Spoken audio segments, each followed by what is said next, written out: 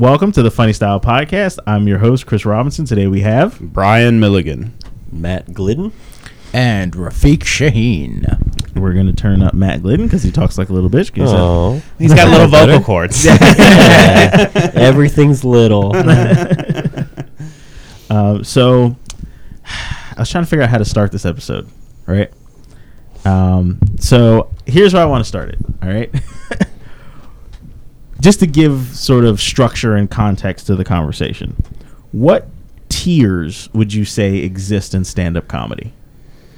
Do you mean like on a professional level, or do you like mean career like level wise? Open micers, features, headliners, and then it goes from headliners to like state headliners, national headliners, and then just famous. Okay, yeah, you got about what I got. Yeah. Yeah. What do you guys think? So there's nothing between feature and headliner, because that seems like a pretty large gap. No, I mean not feature and headliner. Sorry, open micer and feature. Nope. No. No, that's it. There's nothing in between. Nope, Matt. Yeah. You guys are just nope. Because Well, I mean, they're kind of there is like a semi-pro. We've got yeah. Even at the lowest level, we have casual open micers, people Yes, that show up. that is true. And talk about nothing for 5 minutes and then go home. Yeah. But I don't really think that's as big of a gap As people you, think as it you is. think it Yeah. is. No, because it's just the gap I about was talking getting. about was open mic and feature. That's what I'm saying. Yeah. Like open mic to feature is not really because, like as an open mic, you're building like a 10 or 15 minute set, Yeah. and for a feature, you're just you're doubling it. You Yeah. know what I mean? It's just 25 to 30. Yeah. You know what I mean? So it's not really. It's the same gap between feature and headliner. I would make the argument that once you start getting paid, there's like a two-tiered Yeah, there's system there, because like there are people who will like host a show or like feature on a show that has no money involved and be like, I'm a feature, and it's like, you're a hobbyist. And I know, And there's that's okay. I know there's a million ways to skin a cat, but like, would you guys say is the average time span to graduate from open micer to feature? that average. That's is definitely hard. for everybody. That's what I mean. Because Yeah. like it depends on Because how much work you put in, there- networking and everything. But I know 12 to 15 year open micers. right, You do too. So yeah, you do too. So I mean, it's hard to say. Yeah. So interestingly enough, that you bring up timeline, because one of the sort of issues. So this episode for me is going to be about like deciding where your energy goes as a comic, and learning like when it's time to let go of certain things, right? So one of the things is you'll find, and big time over here, Mr. Big Time has had this experience where if you're moving through those tiers faster, there are people that'll tell you that it's bad to move through the tiers quickly, right. and it's usually people who have been stuck at the whatever level they're at, Even if they're for- above, where even if he's they're at, above you, it took exactly. them longer to Or get funnier. where he is. Yeah, exactly. Yeah. Yeah. Yeah. So I mean, so the tiers I came up with were very similar to Brian. 1 is open micer, 2 is feature, 3 is local headliner, 4 is touring headliner, 5 is famous headliner, and then 6 I had as legacy headliner, which is like the Dave Chappelle. But yeah, exactly. Legacy show up is a anywhere. good way to describe it, because there is a difference between like your Kyle Kinanes, who are famous but not big. Yeah. All right, it's like being like a B-list celebrity of like, oh hey, he's that dude from the movie, and you can't Yeah. remember the name, I but you know fucking you love like him. Kyle Kinane, dude. Right? I do too. Shocks and Yeah. Shocks was like an amazing special. The newest but one that came out. yeah, but Yeah. when you put his name out there to like your average person, They're not going to know. yeah, you know, like if you mention Dave Chappelle to like a random person, people are gonna go like, "Oh, I know who that is." But if you go Kyle Kinane or Big J Okerson, you know, people are gonna be like, "Who?" Sorry, I didn't mean to That's fair. distract you with your Wakanda beads. I have one of those beaded Oh, nice. What do you call Bracelet? it? Bracelets or whatever. Yeah. And so funny, it's y'all are so racist. this is Chinese. And he's like Wakanda bracelets. I would have made the same connection. Come on. But there's a dragon on it. But Well, you think dragons can't be black? That's racist. It does still kind of look like a panther from this distance. I got that in Times Square from a Chinese guy dressed in full monk like garb with the slippers or whatever, and he had a photo in his hand of the monastery where like they're raising money for like the children in the This monastery. dude got fucking Chris. And my wife, got him, dude. Dude goes home and jacks off. Yeah, He doesn't exactly. even live there. Exactly. He lives with 5 other guys that all wear different costumes. They're stand-up comics Yeah. or something. Yeah. He's like, I got this fucking guy. He believes these fucking beads, dude. I told him it was long. It meant long-lived prosperity. Americans are so dumb, dude. So I don't know if you guys have had this experience in this area, but like I've been at a gas station before where like some Arabic dude just pulled up to me and was like, "Hey man, do you want to buy this gold ring to help me get my family out of Syria?" And it's like, I feel like you could have just gone to a pawn shop as opposed to asking random strangers at the gas station. but my wife was so annoyed as I was buying it. She's like, he's not a monk, and I was like, don't kill my dreams. And I watched like I love the old like Shaolin movies where the guy like he finds out his kung fu master was killed and he has to march across China to get to the village where the guy who killed his master is, and he beats the shit out of him. I'm like, I'm helping this guy fund his mission. Like, Chris is like, this is going to teach me karate. If Well, that's how that scam works. Is because it's like, hey man, if you just believe hard enough that this brass ring is gold, it's definitely worth $500.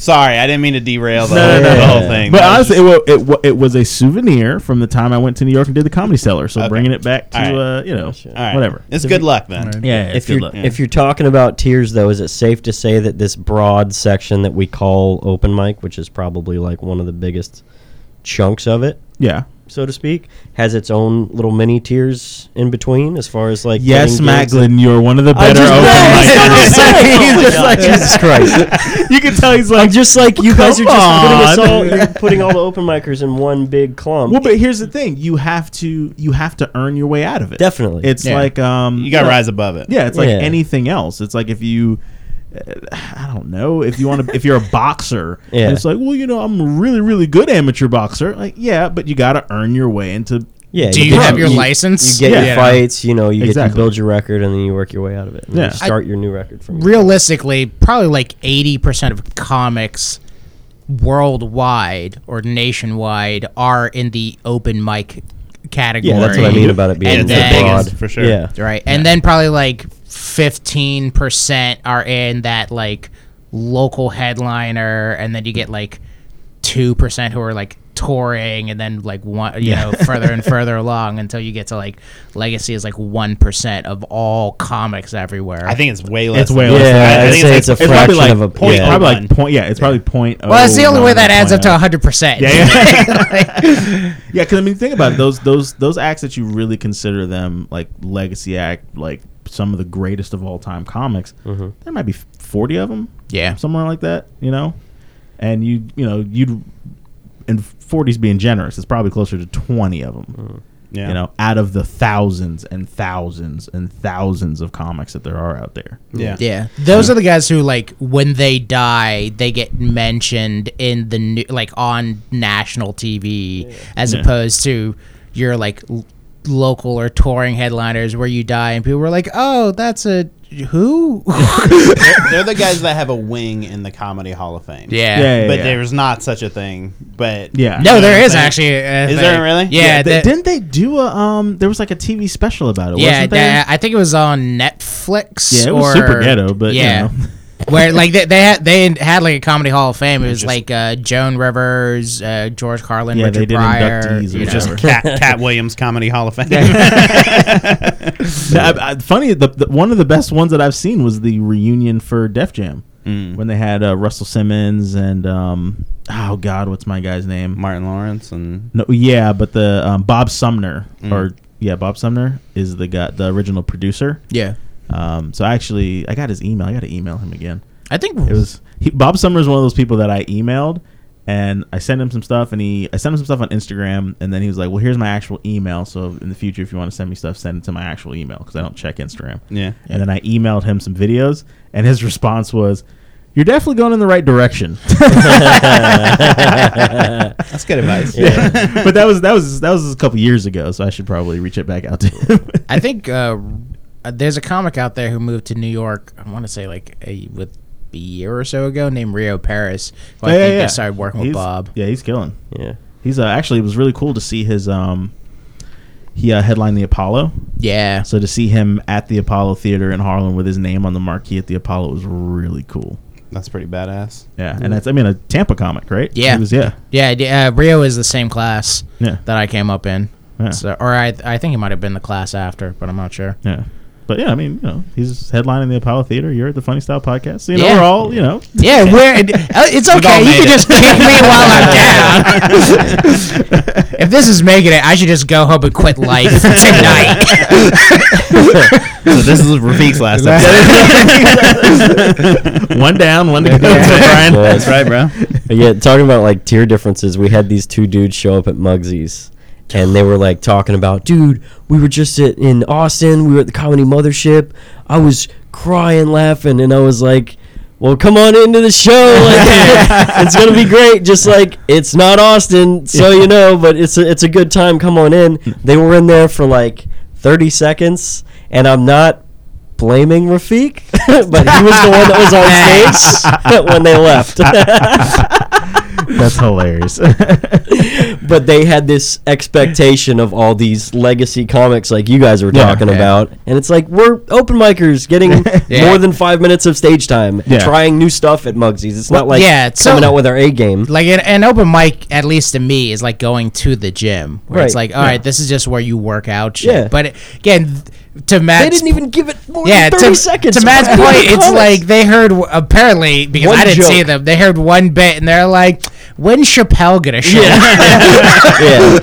So, if you're listening, fuck you guys. Fucking douchebags. That guy's not Joey Coy. No. they left for a good reason. It wasn't Rafiq or anything, but that whole night was just, it was like the same as, we had two shows last week. It was Moon Room, which I love, it's my favorite local show, and Muggsy's, and both It was a weird both night. audiences were very tight. It has both been nights. It was weird. It wasn't just last week. I think for like the last couple weeks, and I don't think this is on any of the comics here, because I've seen some nights where there's like a sudden explosion of like, okay, we can all relax. Yeah. But like, Yeah, that happened at Madcap's for us this weekend. Yeah. right. But there has definitely been for like the last couple of weeks that overarching vibe of people kind of being like, I don't know if we can laugh at this, or being like kind of like off spiritually, I guess you would call it. Moon Room 2 weeks ago was fire. Yep. Like it was really good. Like, I mean, like there wasn't anybody that was on the card that had a bad set. Like everybody was like It seems doing like really well. Eric is also tightening up who gets on there. A little bit, like he not in a good way. Yeah, I mean, I don't mean in a bad way. He's trying to keep Jimmy's vision alive with the way it was. It's still an open mic to like working people. You know what I mean? But what he did is just like he gave a little bit longer sets, and then also less people. You know what I mean? So like instead of 16 comics, it's 10. And then everybody's getting like 7 to 10 minutes. And then like the closer, just like Jimmy, the closer is getting like 15 minutes. You know what I mean? Yeah. I actually really enjoy the way it's going right now. Last week was a little bit weird. We'll see how tomorrow goes. Yeah. But I had a weird set last week. It was very everybody, dude. Nobody killed last week. Yeah. Like not one person went up there and was like, I'm and killing it. Which is weird because Moon Room has. There's a bunch of nights where like the first couple people don't really do well, and then the last half of the show does great. That's like how it's been since I've been there.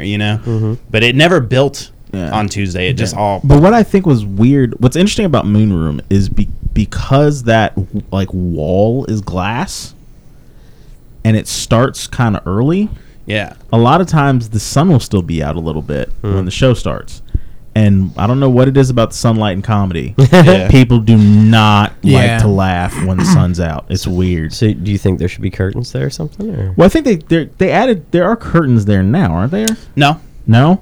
it's still Okay, it's so still maybe open. that's why. Because a lot of times at Moonroom, the sun will be out and the audience will be cold. And then as it gets dark and it starts to actually feel like a private, tight room, the audience builds and builds and builds and builds. And then by the end of the night, you have a real hot crowd. Yeah. There's certain things for every room in general where like if this element is added to the space, it will just fuck up the night. Mm-hmm. You know, like if the room's too bright, it'll fuck up the night. If the sound quality is like tinny the or worst. off, it'll fuck up the night. If there's a child in the room, it'll fuck up the night. You know, like Yeah. Last night Yeah. Oh, really? Where? at Beachside. Oh, Beachside? Oh, So yeah. you know I heard how- about this? You know how this Tommy kid keeps causing problems? Yeah. He brought his girl and his daughter. I love the name dropping. We've passed this. Okay. Yeah. We've No, passed it's, this. it's been like I mean he's been kicked out of every show in Brevard. Yeah. Really? Yeah. Okay. He got Yeah. kicked out of Unapology. Really? Yes. Okay. All right. And he only had 1 minute. So Yeah. 2 minutes. 2 It's minutes. the only time I've ever seen Judd tell somebody to get the fuck out Yeah. Really? during their set. Like, oh, move this. Like he No, did his during the set. interview section, he right? did his set, and then Judd started asking him questions during the interview. Yeah, I consider the whole Did that thing. get released, by the way? Because I never went and No. watched it. It No. didn't- Oh man, that would have been so much fun. It was to watch. it was the last episode that Judd did. Yeah. But yeah, the Judd starts asking him questions, and he wrote his name as like Tommy Gunn or something like That's- that. yeah, that's right. his- yeah. And so he goes, "Your name's Tommy Gunn," and the guy just starts like making fun of everybody. And then Judd's like asking him again, like, "Is your name Tommy Gunn?" And he goes into something totally I different. was just both-face ignoring the host of the Just show. ignoring him completely and just talking, like just saying what he wants to say instead of answering the fucking question, which is sort of the job of the being on there. And Judd asked him for a third time, he didn't answer, and Judd told him to get the fuck out. So, Last night he showed up with them, his girl and his daughter, and they sat down, and then he got up and he was out of the building the entire show. It was like he left a proximity mine that nobody wanted to move near. Like the comics were nervous, the audience, nobody in the audience wanted to really laugh at anything. It just threw off the whole show. And then he gets up at the end and tries to get her to do jokes. Like he was the last one. like his daughter. On stage. And I tried to help. I like looked up kid jokes and like gave her the phone. But here's all right. But all right. See, all right. Anthony, So this is actually, a perfect hold on. segue into Anthony Papali was the only one who handled it like the 8-9 year comic that he is or whatever, because he went up and he addressed the elephant in the room. He started talking to the kid. Oh, yeah. Making Yeah. jokes, like kid jokes with her, Yeah. and then asking her favorite animal. Like people started to loosen up. Yeah. And then it kind of went right back to the tightness. Yeah. But at the end of the night, after the whole show was over, we got to through a whole show without him causing any real problems besides bringing the kid there in the first place, which he shouldn't have done. They had gone over to 7-Eleven, the three of them, and we're standing outside like we do at the end of the show every night. And he walks by, and did he yell at you? Yeah, he so yelled some shit at you. I think he was. He just wanted to fight already. Like, what are you doing? So I think part of it was like when we were addressing the elephant in the room, like Papali like started talking to the kid, and I was like, all right, talk to the kid already. Let me ask mom, like why she's here. It's like, are you evading like child protective services or like, Comedy club. does somebody owe money and you and just this is have, why you're on stage. yeah, Okay, yeah. and it's like, all right, like trying to figure out what's going on here. And I had opened Right. the show by addressing it right away. Yeah. Just so you know, it's an adult atmosphere. We're going to talk about gross topics. We're going to swear. We're not going to hold back as long as that's cool with you. And she said that's fine. Yeah, and it wasn't even just that like it was fine. She was like, "Oh yeah, Yeah. go ahead." She's heard everything, and it's like it's 9 o'clock on a Sunday. But why would you say as long as that's cool with you? Because like that leaves her all right, this lady's controlling the option. room. No, Yeah, I was sorry. trying to get her 'Cause if to she, leave. but if she was like, no, what would you have done? Like, no, I'm not cool with that. Yeah. Yeah. Yeah, Sometimes, I would, yeah. honestly, That's what I mean, though. I would. Sometimes, if there's, it depends on the situation. This is an open mic, so it's Yeah. not like some crazy thing. Sometimes the best thing to do is for the host to go up, bite the bullet, and say a bunch of fucked up shit. Yeah. Like you brought your kid. I'm gonna break the ice. Yeah, I skipped all my dick and pedophile jokes, and I shouldn't have.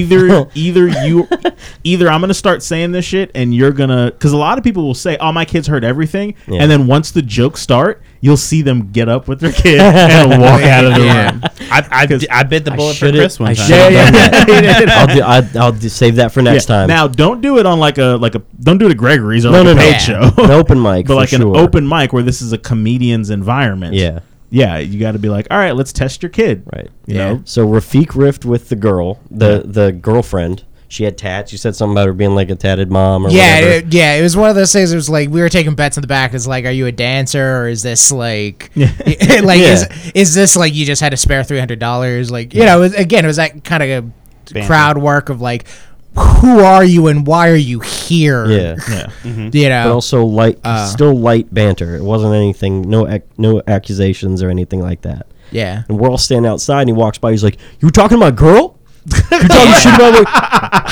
But he kept walking. He never actually came over. It's the same shit that he's been doing, where he talks shit, bark, and he keeps walking. So the thing that like made it funny to me, like as far as the escalation is concerned, when we first finished the show, me and another comic are just outside, and apropos of nothing, he just goes, "Hey, I'm sorry about my boy John." And I go, I don't know who that is. That was with C. Dillard like a month ago. Yeah. And he goes, "Oh, he came up here and said some racist shit."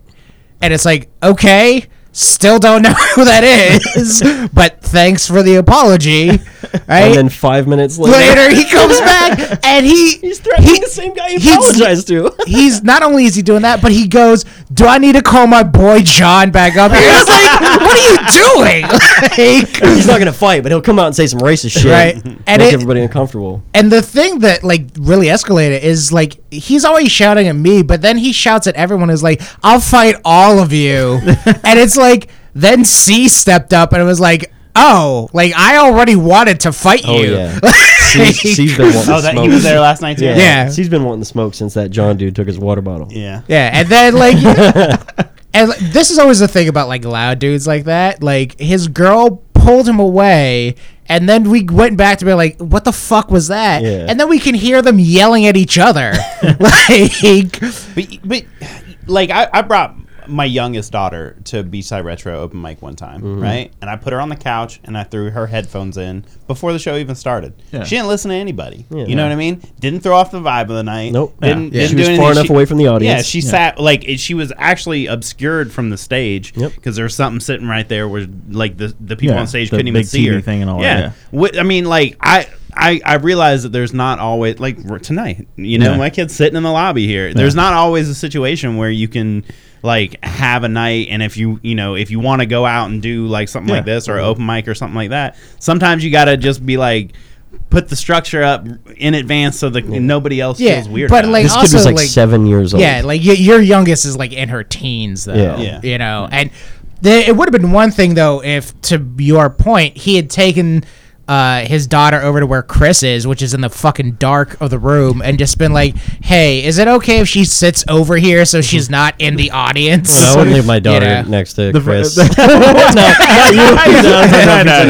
I'm fucking with him. I'm fucking with him. The couch. The name of the owner is Chris. Yes, not me. Yeah, not Chris Robinson. Yeah. But the funny thing is though, like it's weird to me. Like what's weird is that there's certain people that consider themselves comics and they don't understand the world of comedy enough to even, so he's so when you tell these stories, this guy's not doing a bit. He's not like playing. He's dead serious. Dead serious. Yeah. All right. So then that's somebody who is not a comic and does not understand. He's a pro comedy surfer. at all. Yeah. He's been competing. He shreds. I've seen videos. He shreds. Super cool. Yeah. So he belongs out in the ocean away from people. Yeah. Like that's where he belongs. Yes. Because like Sleeping with something the as fishes. simple, something as simple as bringing your wife and then be like, "You Not talking wife. about girl, bro?" It's like you sat her in the audience. Yeah. Once she sits in the audience, I mean, within reason, that's not your wife anymore. Yeah. You know what I mean? like I and said, it within reason. Exactly. It would have been one thing if I had just like been up there and be like, "Yo, show them titties." Yeah. Like, then you could be like, "That's not even a bit and fucking disrespectful. What the fuck?" Yeah, you nobody know? said anything. Rafiq, off you the wall should like do that as a bit. Though. If they come back, yeah, for sure. And even like forget your kid. When I brought my wife to Beach Hut, my wife's been to Beach Hut like twice. I put her all the way in the back corner of the room. Yeah. So it's like, you're not an audience member. You're Yeah. my wife. You sit back here, and then the show happens over there. Yeah. It's a very like if you have a family member who doesn't want to be bothered, you put them somewhere where it's not the room's responsibility to go, oh, we're going to do crowd work with everyone except for this person who you've brought. Yeah. It's The last time one of my siblings came to see me do stage time at a show, I had her sit at the back of the bar that we were in because it's like, one for me as a comic is like, it's distracting knowing that one of the people I'm going to be talking tonight is already here. Yeah. But also like, I don't want any of the comics to fuck with you. Yeah. Like, so just sit off to the side and, like, enjoy the night, but, like, don't make a scene, Yeah. The other thing is the other two audience members were brother and sister.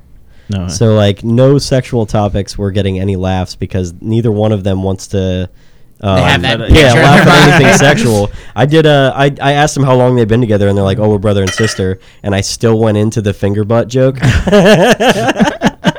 not involving the two of them, but like Your I bowling asked ball him, joke? I asked, yeah, I fucking love that joke. It's one of my new ones I love so much. But I was like, but I asked him, and he's like, "No, no, no." I mean, like, nobody wants me Yeah. sitting next to a sibling and being like, oh, so you ever Yeah. think about your sister choking down a dozen dicks? I just be fucking so much, man. Like elbowing his sister, like, hey, isn't that fucking awesome? No. So speaking of like the comics and some of the strangeness, have you guys heard of this thing? I think it's on HBO, The Dark Side of Comedy. There's supposed to be, I think it's HBO, but there's a series where they go into like Cosby and Andy Kaufman or whatever. I think they did one on Roseanne, and they talk about like the dark side of comedy and how so many comics have mental health issues. That's what I was gonna and say. have- It mostly stems from mental illness. Yeah. So it's mid segue. For some reason, this particular craft attracts a lot of people with mental health problems. Because there's no denial at entry. Yeah. That's what it really boils down to. It's not a job that you don't have to have a degree or like any Pass a sort. background Yeah, check. yeah. There's literally nothing that you have to do. Yeah, I mean, yeah. nowadays you see kids doing it sometimes. Yeah. You know what I'm saying? Yeah. Like, so you can be anybody and go up and start doing stage time. And even if you're crazy but you're funny, you can still progress as a comic. But the key problem, and this is where I guess I want to start, is you can also not be funny and they won't make you leave. Yep, that's true. And I don't know.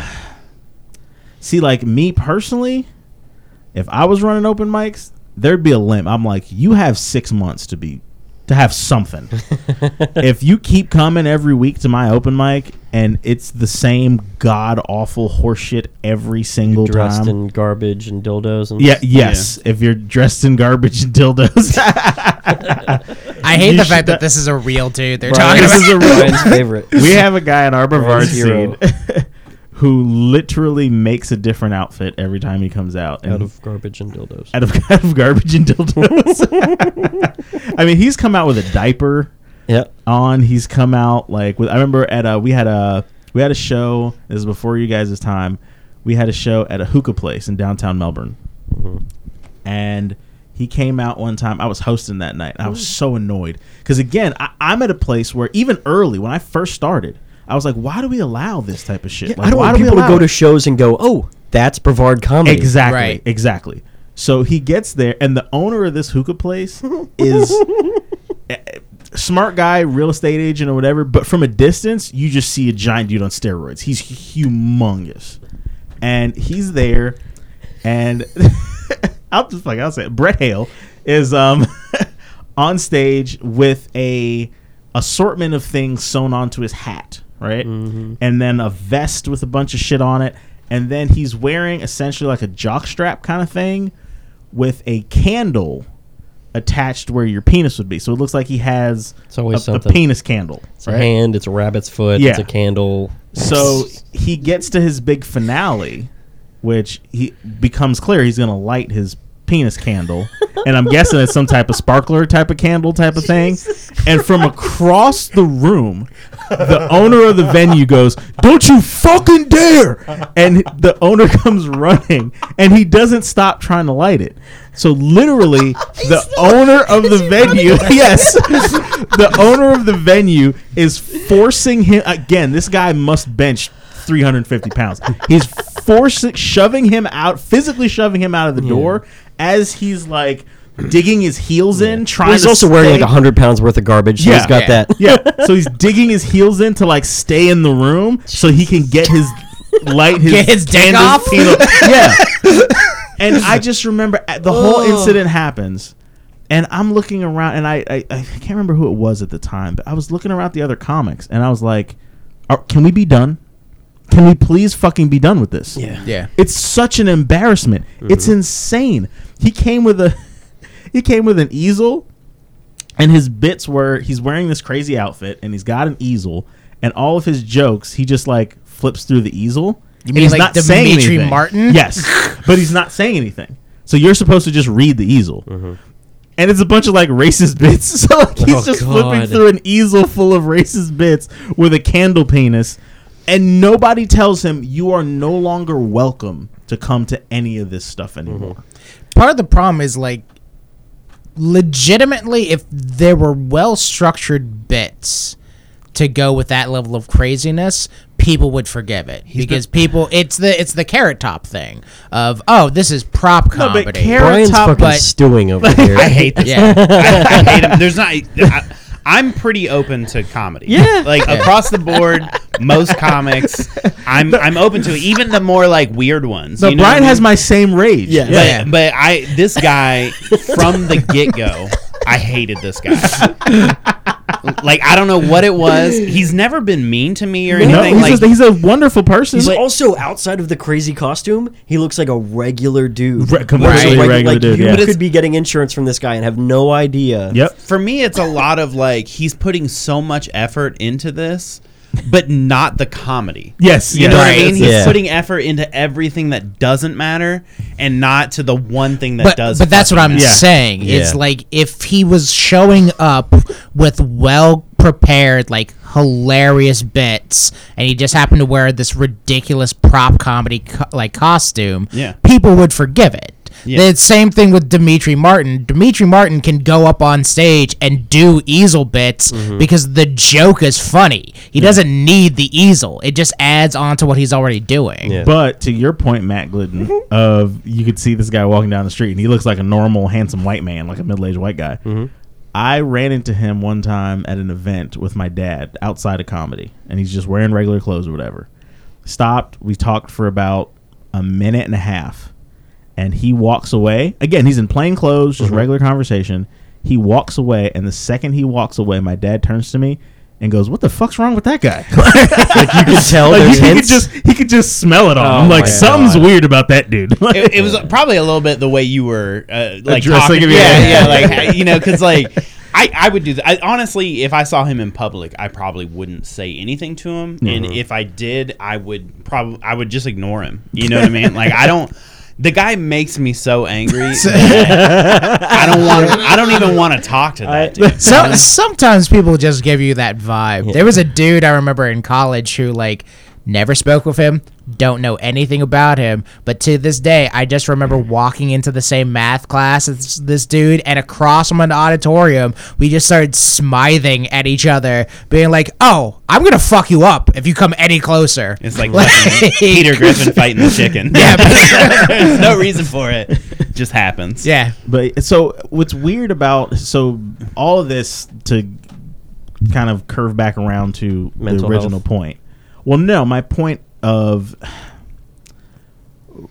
letting go of sort of Trimming weight. the fat. Oh, Yes. yeah. And because the reason why I started with the tears is because I had the realization of there is no timeline in comedy. Yeah. It's certain people get to where they get to very Big fast. Time is a prime example of that. Yeah, Big Time is a prime It's example. going to be headlining in a couple months. Chris is too, though, for that matter. I mean, I don't. Why not I say this often? But if you look at all the other 5-year comics, almost none of them are anywhere close to where I'm at. Mm-hmm. Like, not even close. So I had a lot of that same thing where, and I think that's why I get along with Brian, because like the rage at Brett Hale, the like people telling you, hey, you're moving too fast, you need to humble yourself. Similar trajectories, right? Yeah. Starting off at an older age where you're coming in not like taking it more seriously than people that are 19 years old and just fucking around. It's very different. Nate Bargatze has a great thing where he goes like, you're either gonna make it at 20 or you're gonna make it at 40. And there's like no in between. But what's interesting these past couple of weeks, we've had some drama in our local scene, but I've now come to a point where, and I said this in our little group chat thing, of I'm just tired. I'm exhausted of just the bullshit in general. The welcome to my world. And I had, and I guess I unfollowed or unjoined or whatever the Orlando Comedy Scene page, like the new Orlando Comedy Scene or whatever. I disjoined that. What was that? Because it's I was annoyed. I'll tell you what happened. They don't allow you to post like podcasts or anything that the local comics are doing in the group. Right. However, if Joe Rogan said something interesting that might be of value to comics on his podcast, you would be allowed to post it there because it's not seen as something. It's not promotional from a local comic. Right. However, I've designed this podcast specifically to be helpful for new comics. It's made for that purpose. So when I post it, and it's not like I'm posting every single episode. No. I'm posting it to say this is relevant for new comics. But because it's coming from a local comic, God forbid this group help local comics. That's not what this is for. You're not allowed to do that. This group is only for shitty gossip and like making memes of each other. First time that you posted your podcast to the page? No, I posted it a long time ago. So that's what annoyed me. I posted it the first time. Well, the episode you posted was the whole drama. Yes. Do you think it was removed because it was that no, topic? No. It was left there for a while for people to see it, and then it was just taken down. Right. Because what I was told was like, if we let you post your podcast, then we gotta let everyone post their podcast. Okay, and then it gets flooded.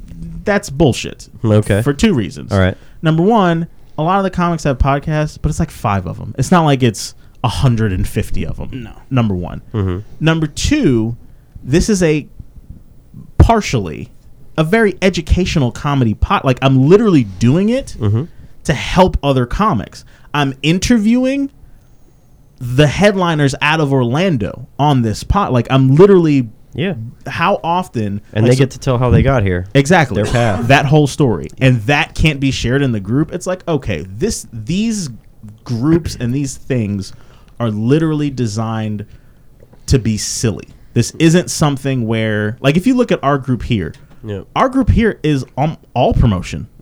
We want every single show that happens in Brevard County to be seen by as many people as possible. We share Gregory's stuff, and Gregory's isn't even connected to our local comedy group. We just want Brevard comedy pushed as hardcore as humanly possible to get audiences out to shows, and that's what our things are designed for. Right? A lot of this other stuff is like, again, like, you can't promote your stuff in here and all this other stuff. All right, so then what am I in this group for?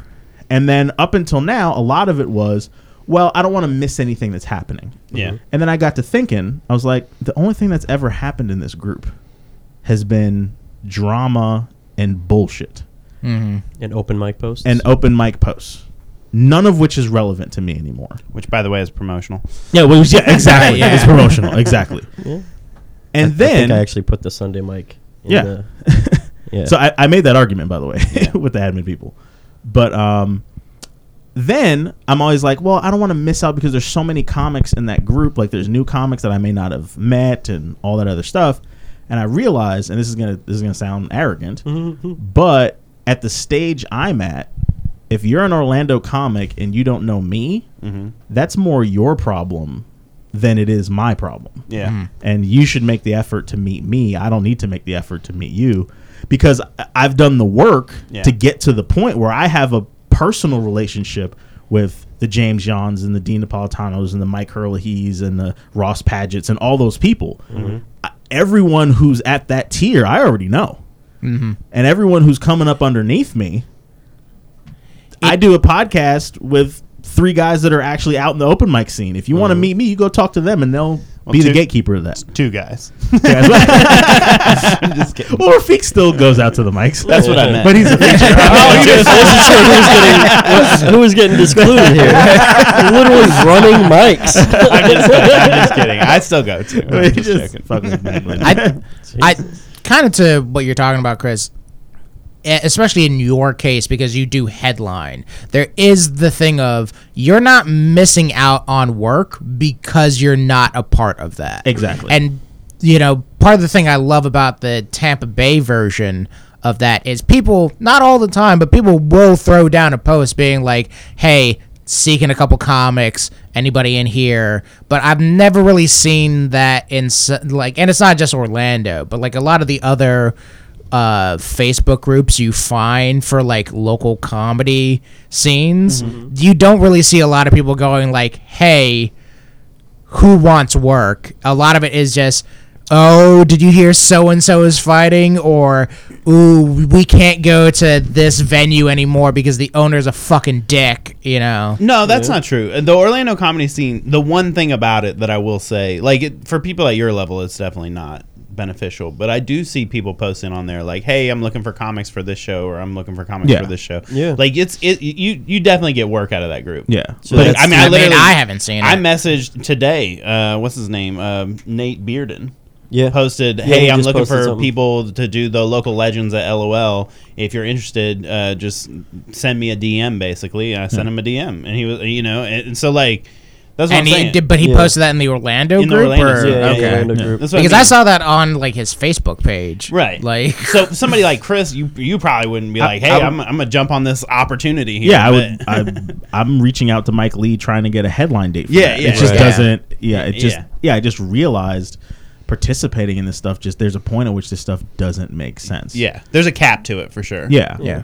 And then again, I go back to that conversation I had with Jacoby like years ago when I was trying to get out of being an open micer. Like, I was frustrated with the fact that I was mad that people saw me as an open micer. I was like, I'm so much better than all the fucking open micers. Why are people still talking to me like I'm an open micer? And I asked Jacoby, I said, how do you get out of being an open micer?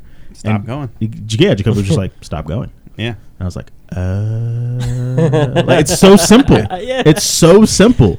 But my thing was, I'm going to go to these open mics and kill so often that everybody's going to know I'm not an open micer.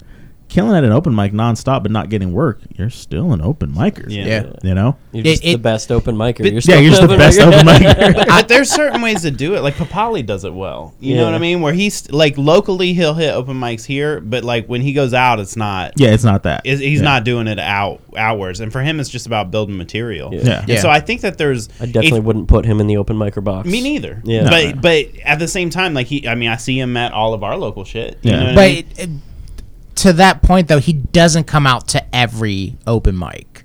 He shows up strategically because, again, like you're saying, he's building towards something. Yeah. Yeah. It's Papali, Chris, there are dudes in the scene where if they showed up at an open mic, it's not, oh, hey, glad to see you again. It's, oh, sweet, are you working on something? Yeah. Or like, oh, hey, man, thanks for dropping by. Like, did you want 10, 15 minutes? Well, Yeah. Papali's built a relationship with the scene, so that's a little bit of a part of it. Like the guys in the scene, we still feel that he's part of our group, but he's definitely not an open micer anymore. The only time he comes out to open mics is when he doesn't have a gig booked. Yeah. Yeah. That's the only Right. But he makes sure that he's working every night. Yeah. Yeah. And like, you know, like most of the headliners that I've interviewed with you have all been like, just work on material at book shows. Yeah. You know? I've been too scared to do that up until like just a couple weeks ago. Like I started Gregory's the weekend I hosted Gregory's. I was like, you know what, why not? You know what I mean? I'm working in an older audience. Let me just workshop some new material. And it's like 1 or 2 jokes. You know what I mean? It's nothing crazy. You're not doing a full set of new material. Yeah. You're squeezing in the middle. That's the reason why I always advocate doing the BCA of like your opening material should be strong, but it doesn't have to be that strong, you know, in comparison to your closing material. But anything in that middle section, you can be like, this is just something I thought of this afternoon. Because if you're doing a 15-minute set, you can... There's time to dig out of it. That's what I was gonna say. Yeah. You got to be comfortable enough doing it, and that's really what I like. I wasn't comfortable doing is like you got to be comfortable losing them and then getting them back. Yeah. Not losing them and going fuck, they're gone. Yeah, You know what I mean? If you're doing a 30-minute set, you can. I mean, you shouldn't want to, but you can afford to bomb for 10 minutes out of that 30, and still be okay with the rest of the set. And the key to that also is the open mics and the shitty bar gigs. Is learning to get in front of an audience that's already lost because it's a shitty mic, or they're just not paying attention, or they're all drunk, and being able to turn a chaotic room into a cohesive audience. Yeah. I mean, I remember one specific time.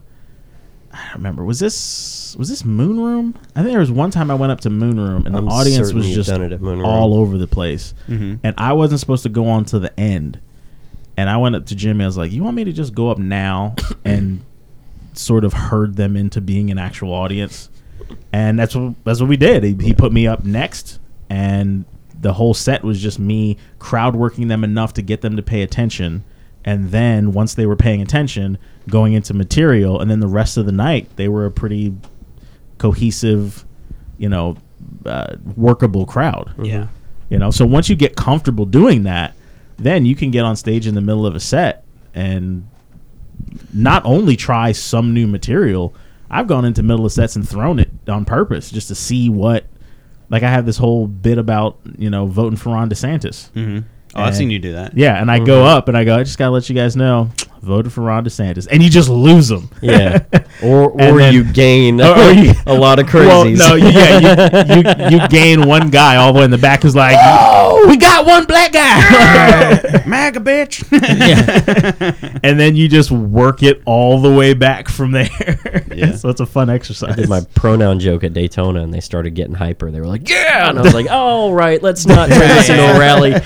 Holy shit! There's always a moment where you do. I don't want to call them hacky, but like you do like a race material or whatever, and like someone gets like way too excited, and you're like, "Oh, you really just want to say the N word?" Like, I'm not okay with how happy you are. I told y'all about Eugene, right? Like, I saw Eugene at Beachside Retro one night, and he has a joke about like the N-word holiday. Like how like you. There should be a holiday for white people to say the N-word, but if a black person hears it, they have to give them $20, right? And he like, I don't know if he closed with it, but it was close to the end. And he gets off the stage, and a white guy in a cowboy hat runs up to him, calls him the N-word, and gives him $20. Eugene literally just went and put the money in his pocket. That's wild. At Beachside Retro, of all places, too. Like, that's not a place you would typically expect that to happen. But if it's going to be somebody, it's going to be the guy in the cowboy hat. Yeah, for sure. For sure. But I mean, so sort of what the mental space I've been in for like the past couple weeks was like, I'm not even mad about any of the drama that happened. Mm-hmm. It's just like, exhausting. Okay, I'm done. Yeah, it's like, emotionally exhausting. Yeah, and I just realized there's so many. You could take the same amount of time and energy and put it towards something positive, and over a 2 or 3 year span, it would help exponentially. Because we don't think about how little things you do every day can actually create something. So if the time you spend either in these Facebook groups going back and forth with other comics are like going not only going back and forth with other comics, going back and forth with the 10-year open micers. Like, you're literally giving energy to people who will never make it. So it's like you're just pissing into the wind. Yeah. Even though you think you're having these important conversations. Like, one of the things that I realized, I was like, as all this drama's happening locally with people and stuff that's never going to leave local. I'm literally getting my email for my set at the Laugh Factory for Chocolate Sundays, and I'm trying to figure out my calendar for next year because I got to do Chocolate Sundays like in May, and then I want to go back to New York to do the Comedy Cellar again later on in the year. I got to split up enough time to be able to afford multiple flights and all this other shit.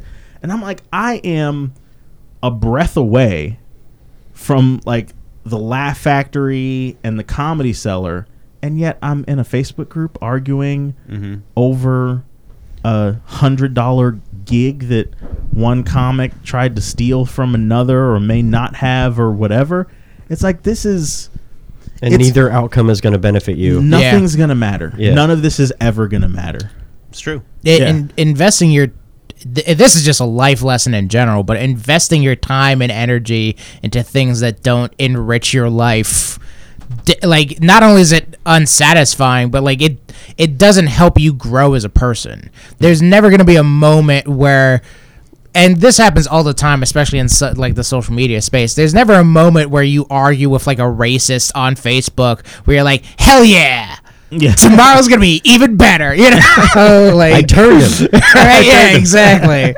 Never happens. To be fair though, that last podcast we did, Yeah. do you know how many people came up to me and talked to me about that podcast? Really? Oh my god! I bet you in the last week Out of I've New had Smyrna and everywhere. like 10 or 12 people. Really? Like, just come up to me and been like, "Oh, that podcast was fantastic." Yeah. Really? Yes, I Yeah. swear to God, Like, now I'm but like, what part of it? all of it. Okay. Like, Yeah, that's like good. they wasn't like specifics. It was just like I was on a podcast with Sareth, like him, because he's doing Sareth Fest. Yeah, me and him already figured out a time for. Thank you for. Yeah. So I was on Right. that, and it was like, I don't know, a couple days after the podcast came out, and he on his podcast we started with that shit. Oh, Like, really? he was like, I just want to let you know I was listening to the Funny Style podcast, and it was hilarious, and that last episode was fantastic. Like, he's going on and on about it, and I That's kind of awesome. like, I love Sareth. we talked about it.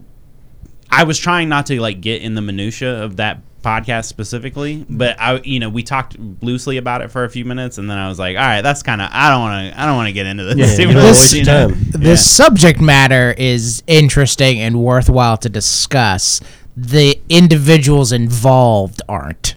Like, does that make sense? You know, yeah. like the emotional energy that you have to expend to be like, this person is bothering me, let me focus my time and attention on them specifically, is way less valuable than if you just go like, hey, this is a general bullshit thing that we should probably talk about. You know what I mean?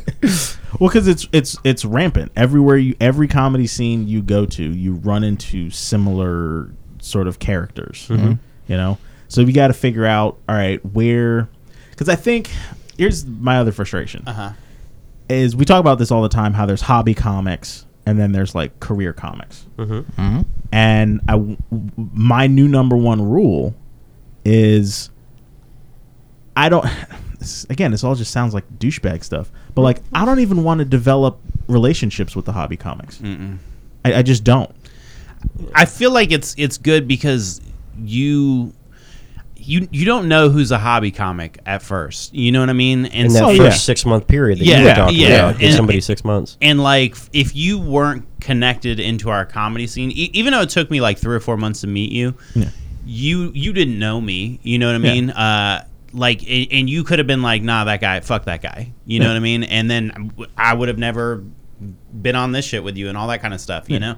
And so I think that there's merit into like dipping your toes in occasionally and seeing who's good and being like, okay. And like, and like sort of being like a mentor or like that's what I've talked about it like openly. Like, I feel like because of guys like you and Eugene and Jimmy to an extent, like you are well above us. You dipped your toes in, you saw who was not worthy, that's the wrong word to say, but who had like potential. who had potential, and you did your best to help them out. And if they listen, that's up to them, or they want the help, because some people just don't want it. But and so like I feel like it's on like us, like Matt and I at this point. We try to like, live by do that the exact same thing. Yeah. You know what I mean? Like just keep it going, so that way we're building generations of good comics in our scene. But what I'm trying to get to a place at, and I realize this now. I remember. So again, this was before you guys' time. Ken Miller used to do this thing called the Box of Chocolates, and it was him and a couple other. It was Black Comics, and then Christoph Jean, who's like the whitest guy ever. Love Christoph. But no, he's great. And I used to get really frustrated because I'm over here in Melbourne busting my ass, working really, really hard, and every time I reach out to Ken, it was kind of like yeah, sure, but I have this crew of guys that I normally work with, and it just kind of is what it is, kind of thing, right? And I used to just get so pissed off and frustrated about it. And now that, I mean, I'm not in Ken Miller's place, but I'm moving into where we're sort of peers rather than he's somebody who's sort of way above you. Yeah, way above me. Right. And I'm like, I'm working with this crew from this podcast, and that's kind of it. Yeah. Because I have a limited amount of time. I have a limited amount of energy. I have a limited amount of people who I want reaching out to me with, hey, you got any, feature spots at such and such and such and such? Like, I don't want to be that readily available. Yeah.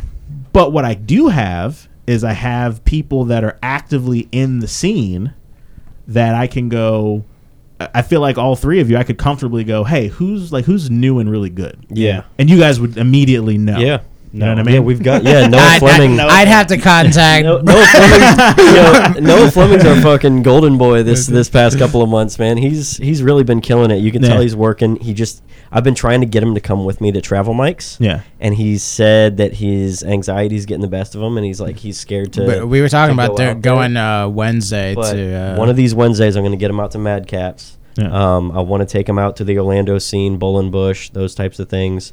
Just as soon as he goes to his first out of town mic, Noah, if you're fucking listening, you're gonna love it, dude. Yeah. It changes you immediately. No, first out of town mic. I get it though, because like when I first started, I was just doing the retro or like Beachside Retro and Moon Room and stuff like that, and they sort of became like comfort spots for me. Yep. Because I used to have like all day anxiety about doing stand up. Like I wouldn't eat. Like I would get like just uncomfortable knowing that I was going to go do something that made me feel uncomfortable. Yeah. You know what I mean?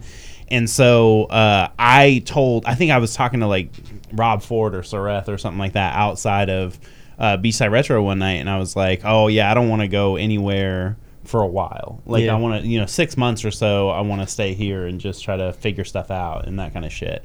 And honestly, I think my first trip out was like to LOL, or maybe it was. No, yeah, you guys all went out to LOL because I remember seeing pictures. Yeah. And then I was like, fuck, I gotta, like, if I don't start traveling, I'm gonna get left behind. Yeah. So I started doing it. But it was the fact that we went as a group. Yeah. Like Rudy kind of took it was me. I think it was me, Rudy, Kyle, and Preach. Cody Z. Yeah, but Cody and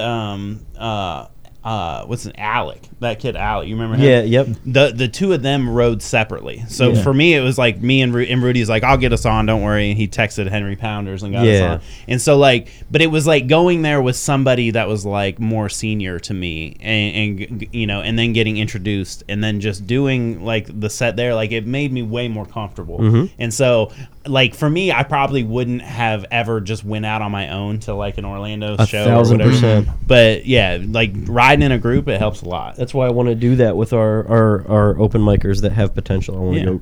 I put that out in the mic hop all the time. I'm like, hey, I'm going out to Madcaps or I think especially in Florida because things are spaced so far apart. Yeah. Mm-hmm. Like the added value of rolling in a group is that it is essentially like a writing session on the way there and on the way back. That's actually why Cody Z started the mic hop chat was so that we could all Ride carpool to together. mics. Yeah. Now I'm telling you, work.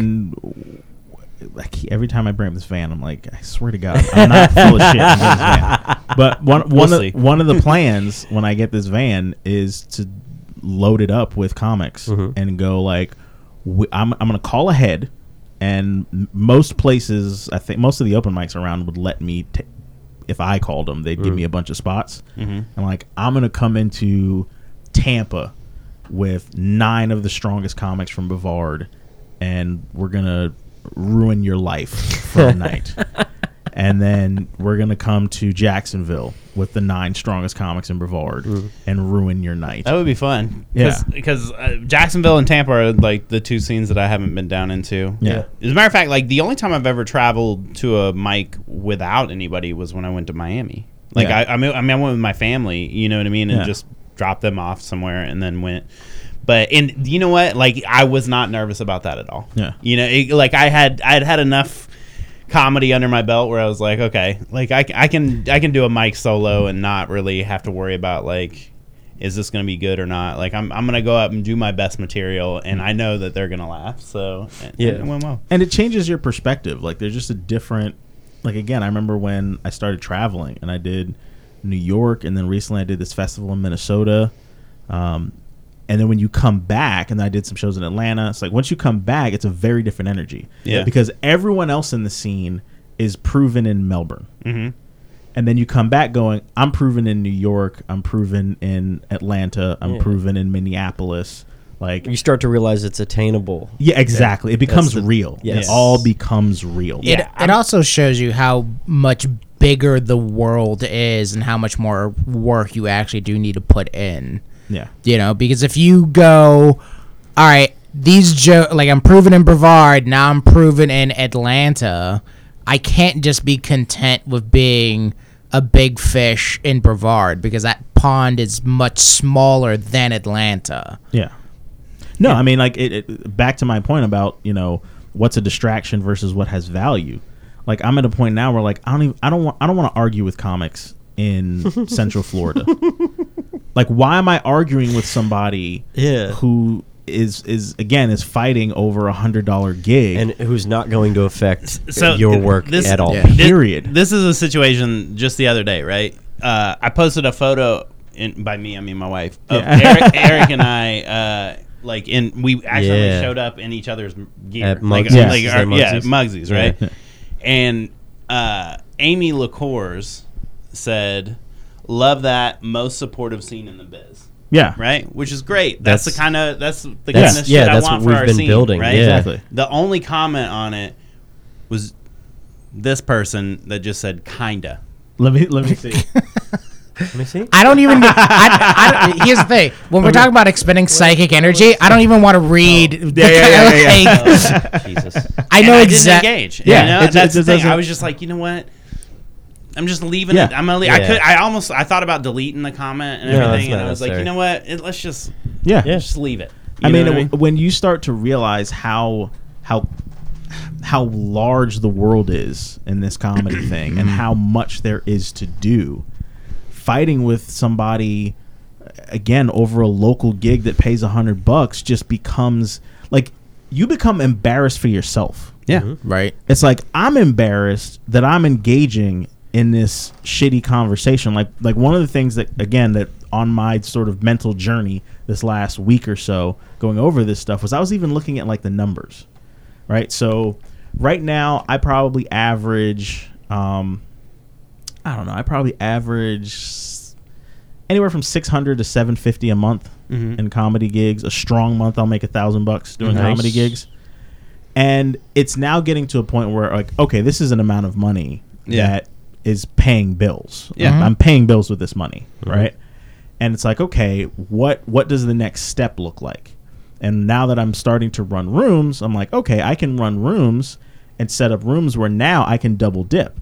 I can have a room that I'm running, pay someone to host it, and even though I'm booked, this is going to happen with Rafiq this month, where Rafiq is going to be hosting Cloud Parlor. I'm going to get paid for booking Cloud Parlor while I'm working at Snappers. So as I start to do this, I can now double dip and get to a place where, I mean, you get a strong weekly room that's paying you $200 a week to run that room. You're looking at an additional $800 a month. Yeah. Right? You're looking at the $800 a month on top of, say, I keep working and I get to $1,000 a month every month doing the shows. Now I'm at $1,800 a month plus, whatever gigs I start to get, because I need to get more aggressive on the gig salad and that kind of stuff, and do some more private gigs. Do a couple of those a month. Get to another grand consistently. Yeah. Get to $2,800, $3,000 a month. And now I'm making close to $40,000 a year as a comic on top of my actual income from working my day job. It's like, this is becoming very real. And as you look at the numbers, then arguing with people and getting involved in drama and having basic conversations with open micers just becomes laughable. It's like living my actual dream is I could just go get it. Right. I think another thing that a lot of comics that we're now learning from, like, starting to book shows and this opportunity that we have with the Laugh Addict, is you can make an actual living and not be a household name. Yeah. You can make a living and nobody knows you. That's most comics. Exactly. Do you know how many headliners have hit me up about the Laugh Addict? Like, I mean, it's like got people. Some of them I've heard of, some of them I haven't. You know what I mean? I was having a conversation with a lady today that's like, I've seen her around. Like, I've never met her, but I've seen her around. She just messaged me out of the blue to go, hey, I heard about your new room. Congratulations. If you ever need a headliner, you know what I mean? Nice. And so, like, you make connections with people, and like she's another one that, like, I know she's a working comic. You know what I mean? I've seen her on a bunch of shit. I just don't have a personal connection with her. And so like, I look at people like that and go, okay, well, they're successful because I see them on this XYZ. And that's what, like, when I first did Madcaps, like, I was asking Adam, like, hey, man, how do I get into clubs? Like, how do I get into more clubs? Like, more and more and more. And he goes, just be on every flyer. You know what I mean? Just be, like, make sure that you're being seen. He's like, because that's what, like, me and the Mike Lees and the Alex Sotos, like, in our Central Florida club scene, that's what they're looking at. And I know it's worked because, like, I was riding with Matt the other day and I was getting messages from the Gimmick, like the guy who runs the Gimmick was reaching out to me. I've never met him. I've never been to Tampa. He's asking about a roast or something. Yeah, right? he was asking me if I want to do a roast, and I was like, I can't. It was the night I'm with you, I think, at Bonkers, and so like you just told him we're coming through. I told him, I was like, hey, I am coming through the Gimmick on this date and all that kind of stuff. But, like, that's what I'm saying, man. Like, Adam was 100% right. Just have your face on as many things as possible, and then start reaching out. It is one of those things of, like, if you put your nose to the grindstone and you just work, like, legitimately work, and don't care about a lot of, like, the extraneous bullshit that comes with this career, you will get so much farther because, like, you don't have time for the distractions. You don't have time for the emotional arguments of, like, oh, you think this comic's really funny, you fucking hack? And it's like, I could have this 40-minute conversation, or I could spend 40 minutes writing. Yeah. But I also, yes, I agree. But I think that there's merit for us, like, in our tiny community here, to, like, build up our scene. You know what I mean? And so, like, it might not be the best thing to, like, get that bogged down in the minutia of, like, what our scene's doing or what certain people in our scene's doing and all that kind of stuff. But I do think that, like, we collectively should stay together and, like, for sure. Present a unified front. Like, Brevard is good. Yeah. You know what I mean? And it gets other comics to come to our scene and they enjoy being here, and, like, we create this whole vibe of, like, man, Brevard's fucking great. You know? And I, like, as a comic, part of me is like, I want to, 90% of me is like, I want to work on my stand-up and, like, doing that kind of shit. But there's this 10% part of me that's like, I gotta make Brevard strong too. You know what I mean? And you're talking about getting on flyers. One of the other fun things that we've done is rolled out as a crew to an open mic.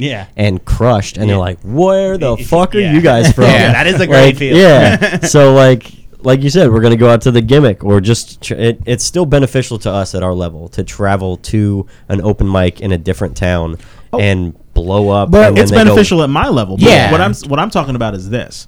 Like, so at this point, I'm not that known people know of me in the Tampa scene, but I haven't spent enough time there to where, like, I know people on a personal level. Jacksonville scene is the same way. Yeah, me too. Right? So those are the last two places in Florida where, coming up in the next year, after the health insurance open enrollment, I'm going to just start hitting the road and just showing my face until I get booked consistently. From that point on, it's out of state. There's nothing left for me to pop into open mics Yeah. in Florida anymore. It doesn't make sense. Well, you're welcome to come with us on when we go. Okay, When we do the gimmick, I'll definitely yeah. We're come going to the there. game. If you're not booked that night, Yeah. you're welcome to come. Dude, So. yeah, I'm that'd be just- cool. Yeah. Also, you And Rafiq, yeah. Well, you're literally like a Tampa Yeah. comic, so like Yeah, we you know can that. get you- out. Yeah, can get in on it. you're funny too, man. To kind of what Chris is talking about, like there is a certain level that you hit just in every scene recognition of Chris showing up to Tampa. Comics there might go like, who is this dude? But there are still enough people, like mutual connections, that if somebody knows Ken or knows James, will have heard of Chris like through the grapevine. Anytime Yeah. I work with somebody that is well above me, like when I did the weekend with Vince Taylor or whatever, I always drop you and Eugene. Yeah. You know what I mean? Because you guys are local to our scene and you've been doing this long enough to where you know a lot of people. And so when I do that, they go, "Oh, okay, yeah, of course. Like I know both of them." Okay, so same thing. I did it with Johnny Mack, I think. Yeah. And he was more like, "Oh, I've heard of those guys." Yeah. Yeah. But Yeah. not necessarily like, "Oh yeah, you Yeah, know." yeah, yeah. Like, I've worked with Johnny Mack. I'm He sure doesn't you- remember me. I'm sure you have. I'm sure you have. But because I showed him a photo, he's like, "Oh yeah, I know him." Yeah. So we went to Denny's after a show. Yeah. It's Well, also and- nice to be able to name drop Chris and Eugene and have a positive response after you name Yeah, drop. yeah. To for have sure. someone in our scene you can name drop. But also know that like if I name drop you guys and they hit you up like, "Hey, what about this guy?" They're not gonna be like, "That dude's a fuck boy." Don't fuck around with that guy, you know. So I would never name drop like, even though I've done a show with Ken Miller, I wouldn't be like, Yeah. "Oh yeah, I work with Ken Miller all the time." Or Yeah, anything like because that, that one that's not- time, that's yeah. not true, you know. Yeah. But you and Eugene, I work with a lot, Yeah. so I feel comfortable because you guys are bringing me. So it's, Yeah. I know you would vouch for me in Yeah, for any sure. situation. Yeah. So. Yeah. Well, I mean, sometimes it's just about building like those mutual connections. Like I had on the opposite side of what you're talking about, I had a somewhat awkward conversation with a comic like a couple months ago where like they had worked with Big J, I have worked with Big J, and I was trying to build the connection through that. And I was just like, "Oh yeah, man, you work with Jay? Like I've worked with him when he came to the Improv and stuff like that." And he was like, "Oh, never heard of you." Yeah. I was like, "Oh, cool." You know. But like where I'm trying to get to is that what my favorite story, and I shouldn't tell him this, but my favorite story is Brian's story about meeting me for the first time. I'm like, that's the comic I want to be. Yeah. Where like you said you were at Moon Room. Yeah, because you were doing crowd work, you were doing jokes. Well, no, like- it wasn't that. Oh. It was you said that you had a set in Moon Room, Mhm. and I walked in, and Jimmy bumped you Mhm. because I walked in. Yeah. And you were like, "Who the fuck is this asshole?" That just like who just walks in and takes my spot. You know what it was? It was Rudy. Rudy was in the back just cheerleading you, dude. Like he was like, "You don't know this guy's awesome," and I was like, "All right." I was like, "Who am I at that point?" Yeah. You know? Yeah. But I was definitely like, "What the fuck?" And then yeah, and Rudy was like talking you up so much. He's like, I love Chris Robinson, blah blah blah. And then you went up and killed it. And then afterwards, Rudy and I were standing in the back, and I was like, "Hey, Rudy, introduce me to Chris Robinson." That's kind of that's like a big indicator too, though, of like scene recognition. Yeah. Of if Chris goes to Tampa, even unannounced, there's a good chance they would bump someone to put Chris on. Not just because of the travel, but just because like, "Oh, hey man, you work with Ken or you work with Dean. Cool, you want to do 10, 15 minutes?" Yeah. You know?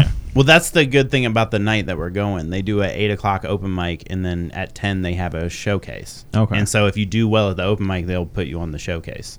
And It's so it's supposed to be a battle, the best set of the night in the open mic. Yeah. gets Goes put to the on. showcase. yeah. But possibly if we hit them up early. I mean, If they got spots on the just showcase, show up yeah. and blow up. You know what I mean? They'd be like, both you guys won. You guys are fucking. No, I'm just kidding. I don't really care if I get on it. I just want to go out there and make connections. Yeah. You know what I mean? That's the so biggest thing. for me, it's that's it. Yeah, I mean, I've done some shows in Tampa, but I it's not like a regular place where if I want to go to Miami, I know exactly who to hit up to go to Miami. Yeah. If I want to go to Orlando, I know exactly who to hit up, like Pensacola, Fort Myers, like all that shit I know. Yeah. I I know who to hit up in Jacksonville too. yeah, Jacksonville. Lepley. I didn't know she lives in Jacksonville. Yeah. Yeah. Lepley, Marcus Crespo, We were Mikey just B. talking to her like- for Oh, wait, hours Marcus on lives in? Saturday. yeah. Oh, I didn't know that. Chris Buck is like, he's kind of one of the yeah. bigger guys up there too, but Yeah. I don't know him personally. But I've Anna done a couple Lepley, shows Mikey with B, Marcus Crespo, Will Blaylock. Yeah, Will Blaylock I like a lot, but Yeah. I've only I don't seen know a him. couple I've times. seen him and I've heard stories that he's fantastic. No, he's awesome. Yeah. But he's one of those, like, he reminds me of Eugene in Mhm. a certain way, where like he's very, very good, Uh-huh. but I don't see him going out and putting the work in. But Mhm. when you see him, you're like, oh shit, why is this guy not all over the place? Yeah. Like I've invited him to come down here to do shows, Mhm. and he's like, maybe I'll get around to it at some point. And I'm like, all right, fuck this. Like, but he's very, very. When you see him, you'll love him. Yeah. Yeah. So yeah, that's the next thing. It's like I want to get to a point, and I'm at that point. Like I make an effort to come to the stuff, but I mean I'm booked most weekends. Yeah. So if I don't take it upon myself to come out to, I mean, like Muggsy's, I've never had a fuck Muggsy's idea in my head. I just never went because it was just like, usually I'm booked Friday, Saturday, so I don't want to take up a Thursday just being out just for being out's sake. Yeah. You know what I mean? Yeah. So it's just As the snowboards start to come down, that place is going to start really packing out. Yeah. And then we're Yeah, going to we- have some potentially really good shows. Past But week was yeah, bad. Yeah, it was But packed. even- It was just weird. Even then, though, like to Chris's point, it's more valuable growth wise for him to have a free Thursday than to come. Like the best open mic show is not as valuable as like an actual show. yeah. But Yeah. it's also frankly not even as valuable as sitting at home on my computer sending out emails. Like if I spent that same 2-hour block reaching out to people that I know, I would get way more out of it than going to the mic. Yeah. You know what I mean? Yeah. So I mean, it's just about figuring out at whatever tier and level you're at where the most value is. So I just, for me personally, my value is not stepping back, but just like being really intentional about where I put my energy moving forward. That's fair. Yeah. You know, I'm not going to be inconvenienced or put into shitty situations. Yeah. You know, Yeah. for something that's not going to ever benefit me anymore. Exactly. I've been telling you that for like a month. Yeah, now. no. Like, why are you even dealing with this bullshit, dude? Like, that's so crazy. To be fair, I was telling Jimmy that for 3 months before he left. Too. Yeah. I was like, why are you dealing with this shit, dude? Well, Like, why? one thing to be said for the scene, because the Brevard scene is so close, Brevard is very nice to people who, if we're just being real, there's a lot of people as a whole where it's like, hey man, this might not be for you. Yeah. And Brevard will be like, no, come on, man. Like if you just bring your daughter and sit her right in this room. Yeah. I was way too nice to him the first time. I've the places that I'm gonna book or help book or whatever, I'm gonna have a strong wall. You Yeah. know what I mean? Yeah. Like Yeah. there's like unless Well, because it's not an open mic. right, but also like I know that I'm gonna catch shit for some people. Yeah. Even outside of our scene that like hit me up and go, hey, I'd love to do this, love to do that, love to do And I that. gotta Like, know. Yeah. And it's I gotta just put a wall up. Especially because you're so new. Yeah. Like if I tell people no, they'll accept the no a little bit easier Yeah. than if someone as new as you are tells them no. Yeah. But you're in charge of your room for the reasons you're in charge of your room, Right. and it's yours. Right. Yeah. And people don't get to really say, you know, oh, I don't like. Yeah. But even like this guy who like Tommy Guns, like you're saying, has been problematic. I love the fact that I've never met this person. I love that I'm here in the Brevard scene, And you just get to there's- hear about yeah, it? I just get Yeah. to hear about it, and there's a wall of open micers in between me and like Yeah, we got I you, bro. wish- Hold the line. Yeah, I was wish the there last one to was. meet him. Yeah. I was because he did an apology. Like, but I was hearing all these stories from Yeah. like Matt and these guys. Like, So oh dumb. man, And I was like, who the fuck is this guy? And then he came and performed. I still didn't even realize who he was until after the fact. I only met him last night. Okay, well then. That's your first time? Yeah, and he's already trying to pick a fight with you. Yeah, because the first time I ever heard this dude's name was when he was trying to pick a fight with Matt. Yeah. And I was like, what a douchebag. Yeah. And then last night, I didn't even recognize who he was until you came up after the show and be like, Tommy, why are you trying to fight people? I was like, oh, it's that asshole? Yeah. But even I think about something in terms of like in the sales business, right? Like sometimes when you go out to sell, like so in my case, we're selling health insurance, right? Sometimes I'll go somewhere and I'll go in like one of my dad's cars at the time, because if you pull up to a place and it's a business, the person you're talking to probably makes millions of dollars, and you're driving an S-Class Mercedes, you're having a conversation with them from a different As tier. peers. Yeah. Exactly. You're just seen differently, right? So for someone like Brian, as he's not looking at me, but he's he's taking pictures of the room. First Okay. impressions are important. Yeah. Very. So for someone as Brian, for Brian's sake, and even for you, because you run shows now, We'll do it after. reaching out to people. So like, for example, and I'm sure I don't have to tell you this, but if you want to reach out to Ken Miller and ask him for help, you reach out to him and say, hey, I want to book you on such and such at such and such date. Mm-hmm. Let him come, do the show how professional you are, and then go after the show, go, hey, by the way, I'm looking to come to Orlando and do blah, blah, blah, blah, blah. It's a totally, you're still the same Brian. You're still 1 year in, but now you're having an eye level to eye level conversation. Right. And I think, again, just back to tiers, it's like, all right, now you've elevated to this level, and you don't need to call somebody as a, well, I'm a new open micer, and I'm going to come out to, the other bar, and hopefully they'll see me. It's like, now it's so inefficient for you to go do that because you have this other thing. One of the first real pieces of comedy advice I ever got was, when you're going to talk to the headliner after a show, don't talk to them during that line of people saying goodbye. Because you're going to get lost in the mix. You're Right. going to be just another one of those nobodies. Exactly. Wait until everybody leaves and then go up and speak with them, because now you're approaching them as a peer as opposed to just another fan. Yeah, because if you're inside the comedy club when it's closed, there's a reason why you're able to be in this room in the first place. Yeah. If there's 250 people wandering around the lobby, well, any jackass could be in this lobby right now. Yeah. It's a different conversation. Yeah. And I think like getting face-to-face value with those people is, like you're saying, like when you get lost in it, like, I mean, it's the same thing at open mics, because there's 30 comics that are all trying to vie for attention of like the one guy who's Holding court. notable, so like even getting like recognized or recognition from that, it's not a viable thing. Yeah. Like doing it the way you're saying it, Jimmy told me when I was 6 months in, you should start running a room, and I'm like, I don't want to run rooms either. I don't want to do that. It's so valuable. I don't, because it locks you in, and I like being that That flexible. fluid. I like the fluidity of being able to move around. I appreciate him pushing us to do that, though. Me because too. It's made us better comics. Well, it's also there's a lot of value in it. You get perspective. That he wasn't necessarily like the guy to tell us what the value was, but he was trying to express it to us, but he wasn't like the best at going like, this is what you get out of this. You know what I mean?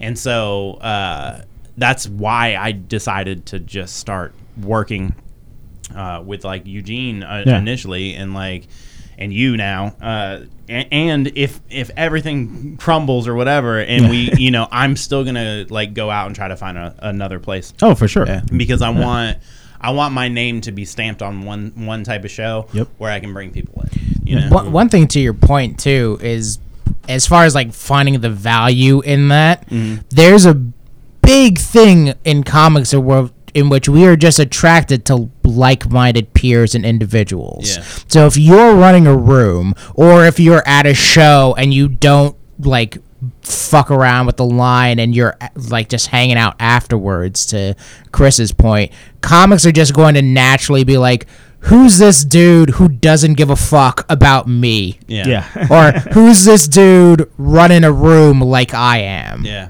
let me go talk with him and find out what's going on. Yeah, but I also try to bring value to the people that are like running rooms that, like when you're running a room, you're not necessarily there every single night. You know what I mean? And so like I did a club weekend with like 5 guys, you know what I mean? Or 5 people, and it wasn't all guys. But after the weekend, there was one guy who was like specifically like he was not the same. You know what I mean? Like he just wasn't at the same level as everybody else. And I'm not gonna lie, I reached out to the club owner and the guy who booked me, and I said, hey, listen, man, like that guy needs more work. You know what I mean? Like he's not ready for this. There was an apparent difference, like he didn't do his set the whole time. Like he bailed early both nights. He just didn't have the same level of Brian's out here snitching. but it's important, man, because like I want to show that I'm on to be as good as possible. Mm-hmm. You know what I mean? And I know if I was running a place and like I had Rafiq running the room that night and I booked somebody that just there's one thing having an off night. Like if they came in Friday and bombed, but then Saturday like had a fantastic set or something, that's fine, man. Some people have off nights, you know what I mean? But like if you can't consider, like if you're given a time frame of like 12 minutes or 10 minutes or 15 minutes or whatever, and you're bailing at 6 minutes, like like that's you're not ready. You shouldn't for be this. here. Yeah, you're not exactly. And I didn't do it in a shitty way. I wasn't like fuck this guy. Right. I was like, and you're not a bad comic. You just need work. Yeah, exactly. I was like, I think he needs some more time writing before or whatever. He's in this mix. You know what I mean? And I hope names were deleted. Podcasting. I hope that the club owner goes, oh, I'm happy that he did that. You know what I mean? Yeah. Like, appreciate it, because that's what I would want to happen for me if I was managing that place. That's what I would want. Well, again, you're having the conversation on a professional level, right? And that's the biggest fucking problem in this industry as a whole is we're all goofballs, we're all mildly autistic, whatever the fuck, but there's this big divide between Chris's, are you a hobbyist? Are you just showing up to have fun and be an unprofessional fuckbag? Yeah. Or are you a professional in which you're talking to the owner of a venue going, hey, to produce a better quality show, I think we need to employ X, Y, and Z. Yeah. And 9 times out of 10, the thing that kills people's career path is they'll show up fucking hammered to the show, or they'll show up unable to perform the 15 minutes they were hired for, and they didn't give a shit about the fact that they couldn't fill 15 minutes. Right. They're just like, oh, I'm uncomfortable being on stage. It's like, motherfucker, we hired you. Yeah. Like I've bailed on 2 shows twice. Like 2 different shows I've bailed out early on sets. Yeah. Right. And I'm not gonna lie, after the show it wrecked me. Like I was mad as fuck at myself. You know what I mean? Like because I was having a rough set and I went, all right, I'm getting out of here. You know what I mean? I also thought that I was closer to the time frame than I was. And you weren't even. Yeah, I wasn't even close. Jesus. I was like 4 minutes away. But the thing is, like I would never do this to somebody that just had a bad night. You know what I mean? It's like I've seen this individual several times, and I've never seen him have like a really good set. And then to be in that kind of environment with like 5 or 6 people that are good, that are good, and there's like an apparent difference between them and everybody else. You know what I mean? And like it also affects your image professionally too. Yeah, you don't want to kill the momentum of a show either. Yeah. And that's sort of what was happening. And then the guy after him had to pick up the pieces of what happened, and he was kind of struggling to do it. And then finally, like the last 3 people like had great sets. You know what I mean? But it's like it's not good for a show to be like, okay, it's up here at first and then takes a huge dip and then it's a fight back and then it's like back up here. You know what I mean? And like that's not good. Like these people are paying money to come out, and they should just be able to enjoy the show. It needs to be a produced show. Yeah. It needs to be everybody on here knows their role. Yeah. Just like if you went to a play. If you went to a play and like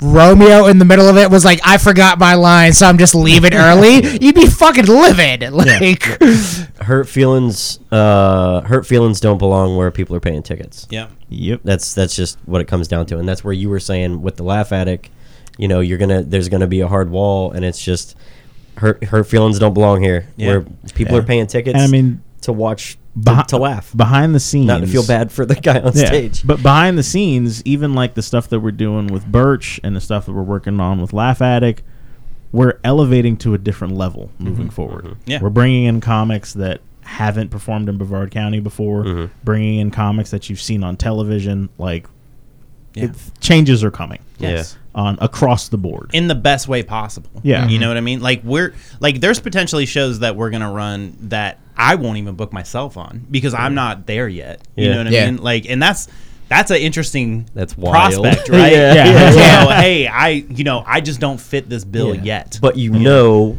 who needs to be on that show. And so that's why you're booking the show. But it's important to have like some sort of like, you know, clarity on where you're at, self-awareness. Like, I can't be like, oh, I'm up here fucking with the big dogs. You know? I'm booking it. You can't be like, well, we got Chappelle, and then I'm going to follow him and close out strong. Just for the same reason I just talked about that one guy. You know what I mean? Like, I don't want to be the guy who's like dips the show into a chaos hole that somebody has to dig their way out of. It's a good thing to be that self-aware because I have been to venues where it is this dude, the headliner got up, crushed, and then the host or whatever, like while people were trying to go on their way out, was doing like 5 minutes, and it's like, no, just end the show. We're done. Like. Yeah, that's I had to go up on Friday night and follow. Like, I was hosting Friday, and I had to follow the closer because I was asked to do a few minutes afterwards. Not because the closer. They asked me well before the show was like started. Like the guy who closed did great, Joe Lamont. He did fantastic. They just were for like the timetable for some reason. They asked me to like do. Did they like drop checks after his? It was like a little bit of that. Like, hey, you up there just so while they're running checks. It was a little bit of that, but I didn't want to do it. Yeah. You know what I mean? Like, he closed out the show well enough where I was just hosting. It didn't feel right. Yeah, it didn't. I felt off about it. I did it because that's what I'm paid to do. That's what the club asked me to do. It's a weird ask from the club. Yeah. But it kind of threw all of us off. But you followed right with what you were told to do, and I also fine. Let everybody know up front. Like, this is what's going to happen. I'm sorry that this is what's going to happen. I'm not doing this to you on purpose. Yeah, this is not me big timing you or whatever. You know, like, but you know, if they ask me to do something, I'm going to do it. You know. Yeah. And well, again, Saturday I didn't do it, so it was weird. You know? That's not on you so much as like that's an executive decision by the venue, right? But that's also why I had a conversation with the closer beforehand, like, hey, this is not a me situation, you know, like, because I like Joe a lot. Joe's he's a funny guy. I enjoyed working with him this past weekend. So I enjoyed this last weekend a lot. We were up at Madcaps doing the 5-man showcases. Yeah, so, awesome. Yeah, it was a good time. So I don't really believe in gatekeeping, like in the, I guess, like imperial sense of it. But like there is something to be said of like bring bullying back. You know, absolutely. To an extent, you don't want to like bully someone into killing themselves. You kind of do. Definitely. Chris has been on this podcast preaching that from fucking day one. He's like, absolutely. we need a room where people get hurt feelings a little bit. Throw that little, what you said, that little bomb plushie that you throw on stage. I never ordered those. That's right. I got yes, I'm so glad I reminded you. Now we have to pick a room to do that at. We can give it to the audience members. Have them.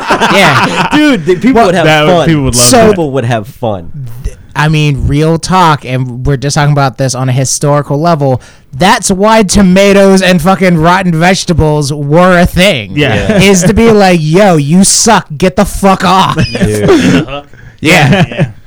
If more shows were like the Apollo, there would be fewer shitty comics out there thinking that they're the equivalent of, you know. Yeah. I gotta get going. So So say all that to say,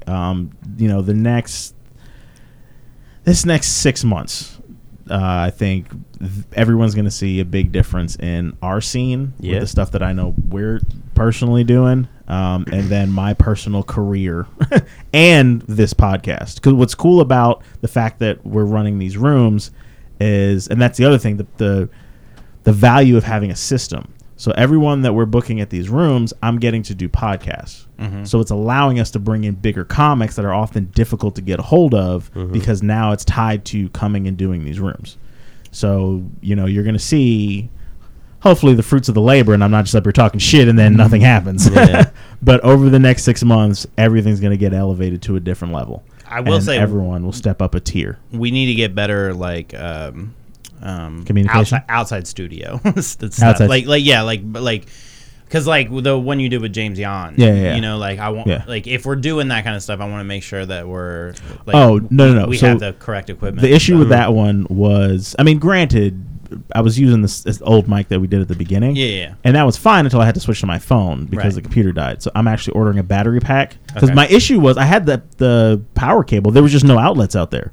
So moving forward, I'm going to bring a battery pack and I'm going to charge my laptop before so that I can plug the laptop into the battery pack and we'll just have hours of power. So it's not. We may also want to get a secondary mixer. I'm not going to do that. Okay. Only reason why I'm not going to do that is the phone mic does sound bad. The external mic, the Yeti mic, I like a little bit of the chaos.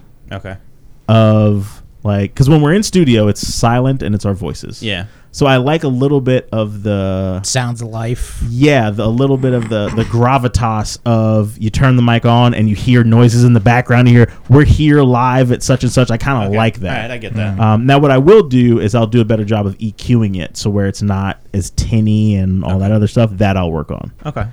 But yeah, no, this next 6 months is going to show a lot of change in our scene locally. Is this the end of Dramedy then? Yeah, this is the end of the Dramedy scene. Let's never talk about it again, please. I'm so over it. Does anybody have stuff coming? Well, I'm sure everybody has stuff coming up. Rafiq, you can start it if you want, if you're ready. Nah, I'm not ready. Okay. I got my shit pulled Go for up. it. Okay. I don't have a ton, but the first thing coming up is Wednesday, October 4th. Another Asking for a Friend episode. We've got Selena Ubias and Julian McNeil guesting on that one. This coming weekend, the 6th and 7th of October, I'll be hosting at New Smyrna Madcaps. Let's see. The only thing after that would be the following Wednesday, October 11th. I'll be doing the Spotlight set at Social Distance. I'll be closing it out. Wait, why? Hell yeah, dude. Yeah, dude. Like 20 minutes. Like, why are you laughing at me? I was expecting something, and then he closed it with something different. Yeah. It was like Spotlight set. Hell yeah. Social distance. All right. Restarting shit. Yeah. All right. And then Saturday, October 14th, Fishing with the Boys. Yeah. No comedy. Oh, We're just going to be out fucking around, catching fish, and October 13th, right? throwing back stingrays. 14th. Saturday. 14th. You go ahead. I'll go. October 3rd, tomorrow, I'm hosting Moon Room. Then the 5th, I have Sareth Fest up in Daytona. I forgot that. Yeah, so You're on October the 6th. Yeah, so I'm going to be hosting at Madcaps, and then right after that, I'm doing the late night set, Sareth Fest, October 6th. This is my time. I was just jumping in on that because I didn't want to leave it out. He's big timing that in the middle of promoting himself. I like Sareth. Yeah, and then October 6th, I'll be at the Joke Joint with Rob Smiles. Okay. October 7th, the Laugh Addict with Chris. I like how And this is I was like, I like how this is our club, and he's like, the Laugh Addict on the 7th. On the 7th. Please come out. Yeah. For the love of God. October 12th, 13th, and 14th, I'm hosting up at Gregory's. October 18th, I'm going to be at Mulligan's in Jensen Beach. October 20th and 21st, I'm going to be at Palm Coast. I'm hosting up there at Madcaps. I'm coming with you on that one, I think. And then October 27th, we're going to the Gimmick.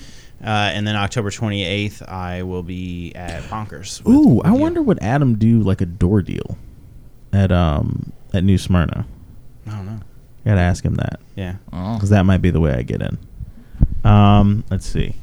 Let me show you how to do this properly. Why don't you let Rafiq go? go. Madcaps would be Millie. So on the 8th, going to be with Chris at Sky High in Orlando. On the 14th, Fishing with the Boys. It's the I think I had said this wrong on the last one. This the 15th. I'll be out of town. Oh, okay. So I'm going up north to do a one-nighter. The 21st, I'll be at Cloud Parlor. And then the 30th, I will be up in Atlanta. So. All right. So I got, well, the 3rd, which is tomorrow. I'm closing out Moon Room just to stop by. The 7th. Laugh At It Comedy Club in Merritt Island, Florida. Our inaugural show with the new management. The show is going to be Brian Milligan, myself, and Eugene Singleton. One of the things I'm actually really excited about is, most comedy clubs, because it's not run by a conglomerate of comics. If something happens, it's like, oh, who's gonna... What I love about this club is, dude, worst case scenario, the 3 people that own this club can put on a hell of a show. Mm-hmm. Yeah. So this first one is going to be us as a group kind of presenting the place, number 1, and then, it's me, Brian, and Eugene. It's going to be a great show. Yeah, 2 out of those 3 comics are really Killers. strong. Yeah.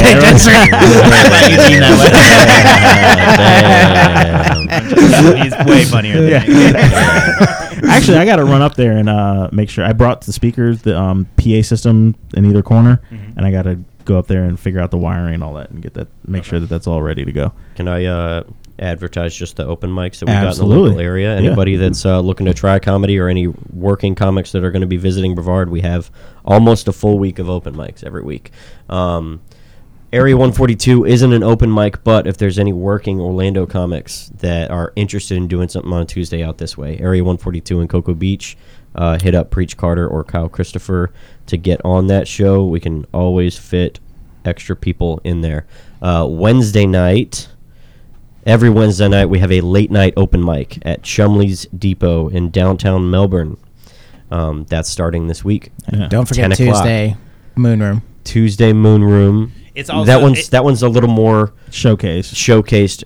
Eric is booking those. Yeah, but so also, we're not trying not to throw extras on if we can help it. Yeah, but if you hit Eric or I up by like Sunday and you're a working comic from out of town, like Yeah. There you go. yeah, we Hell yeah. normally have 1 or 2 spots available. If you're a Right. working Working comic comic. Yes, from out of town. very Yeah, yeah. important. Thursday night, it's another one of those where if you're a working comic and you want to come through, Mugsy's is always a good time. Always a good time, packed crowd. And then Friday night, Melbourne Wids. We're still doing that. Joe Parker is running that one. And then the last Tuesday of every month, Selena Ubias has an open mic at Crickets in Melbourne off Wickham cool. Road. Yeah. Yep. Very cool. So lots of stuff going on in Brevard every week. All right. So before I was so rudely interrupted, big time. Getting all y'all. the 7th is our first show at the Laugh Attic, so come out. That's going to be a really, really good time, and obviously we'll hang out and talk about the club afterward, before and afterward, with everybody that comes out. So definitely come check it out. Next we have, and of course my stupid mouse doesn't want it. There we go. As we're Next, yeah, hold on, as we're doing this, Eventbrite. Oh, we got bookings coming in. gotta order. All right. Hell yeah, I did. On Sunday the 8th, I'm headlining the Rooftop Show in Orlando. I am... Oh, well, actually, on the 10th, I'm doing an interview with Sareth for his podcast. What's it called? The Comedy Speakeasy? Yeah, I just did it. It was great. Yeah, I actually watched it. Yeah. Oh, did you really? Yeah, because he said that you shouted me out somehow on there. A bunch of times. So I went and watched it. Ego. And then Ego. yeah, well, no, because he said, what was it? You not shouted me out, but you nominated me to be on the podcast. Like he said at the end, he asked who should we have on. Mhm. Yeah. So then Thursday, Friday, Saturday. That's the 12th, the 13th, and the 14th. I'm featuring at Snappers in Fort Myers. So I'm actually probably gonna fish Saturday morning and then jump in the car and drive all the way to fucking Fort Myers. Then on the 18th, I'm featuring for Dougie Almeida out of town. I don't remember exactly what the town is. I'll look at the flyer. Thursday, Friday, Saturday, the 19th, 20th, 21st, I'm featuring at the Snappers in Palm Harbor. And then the following week, me and Eugene, the 27th, have a show at Shriners. And then the 28th, I'm headlining the Corner for Bonkers. I'll be there. All right. And then November. Oh, I haven't done this on the podcast yet.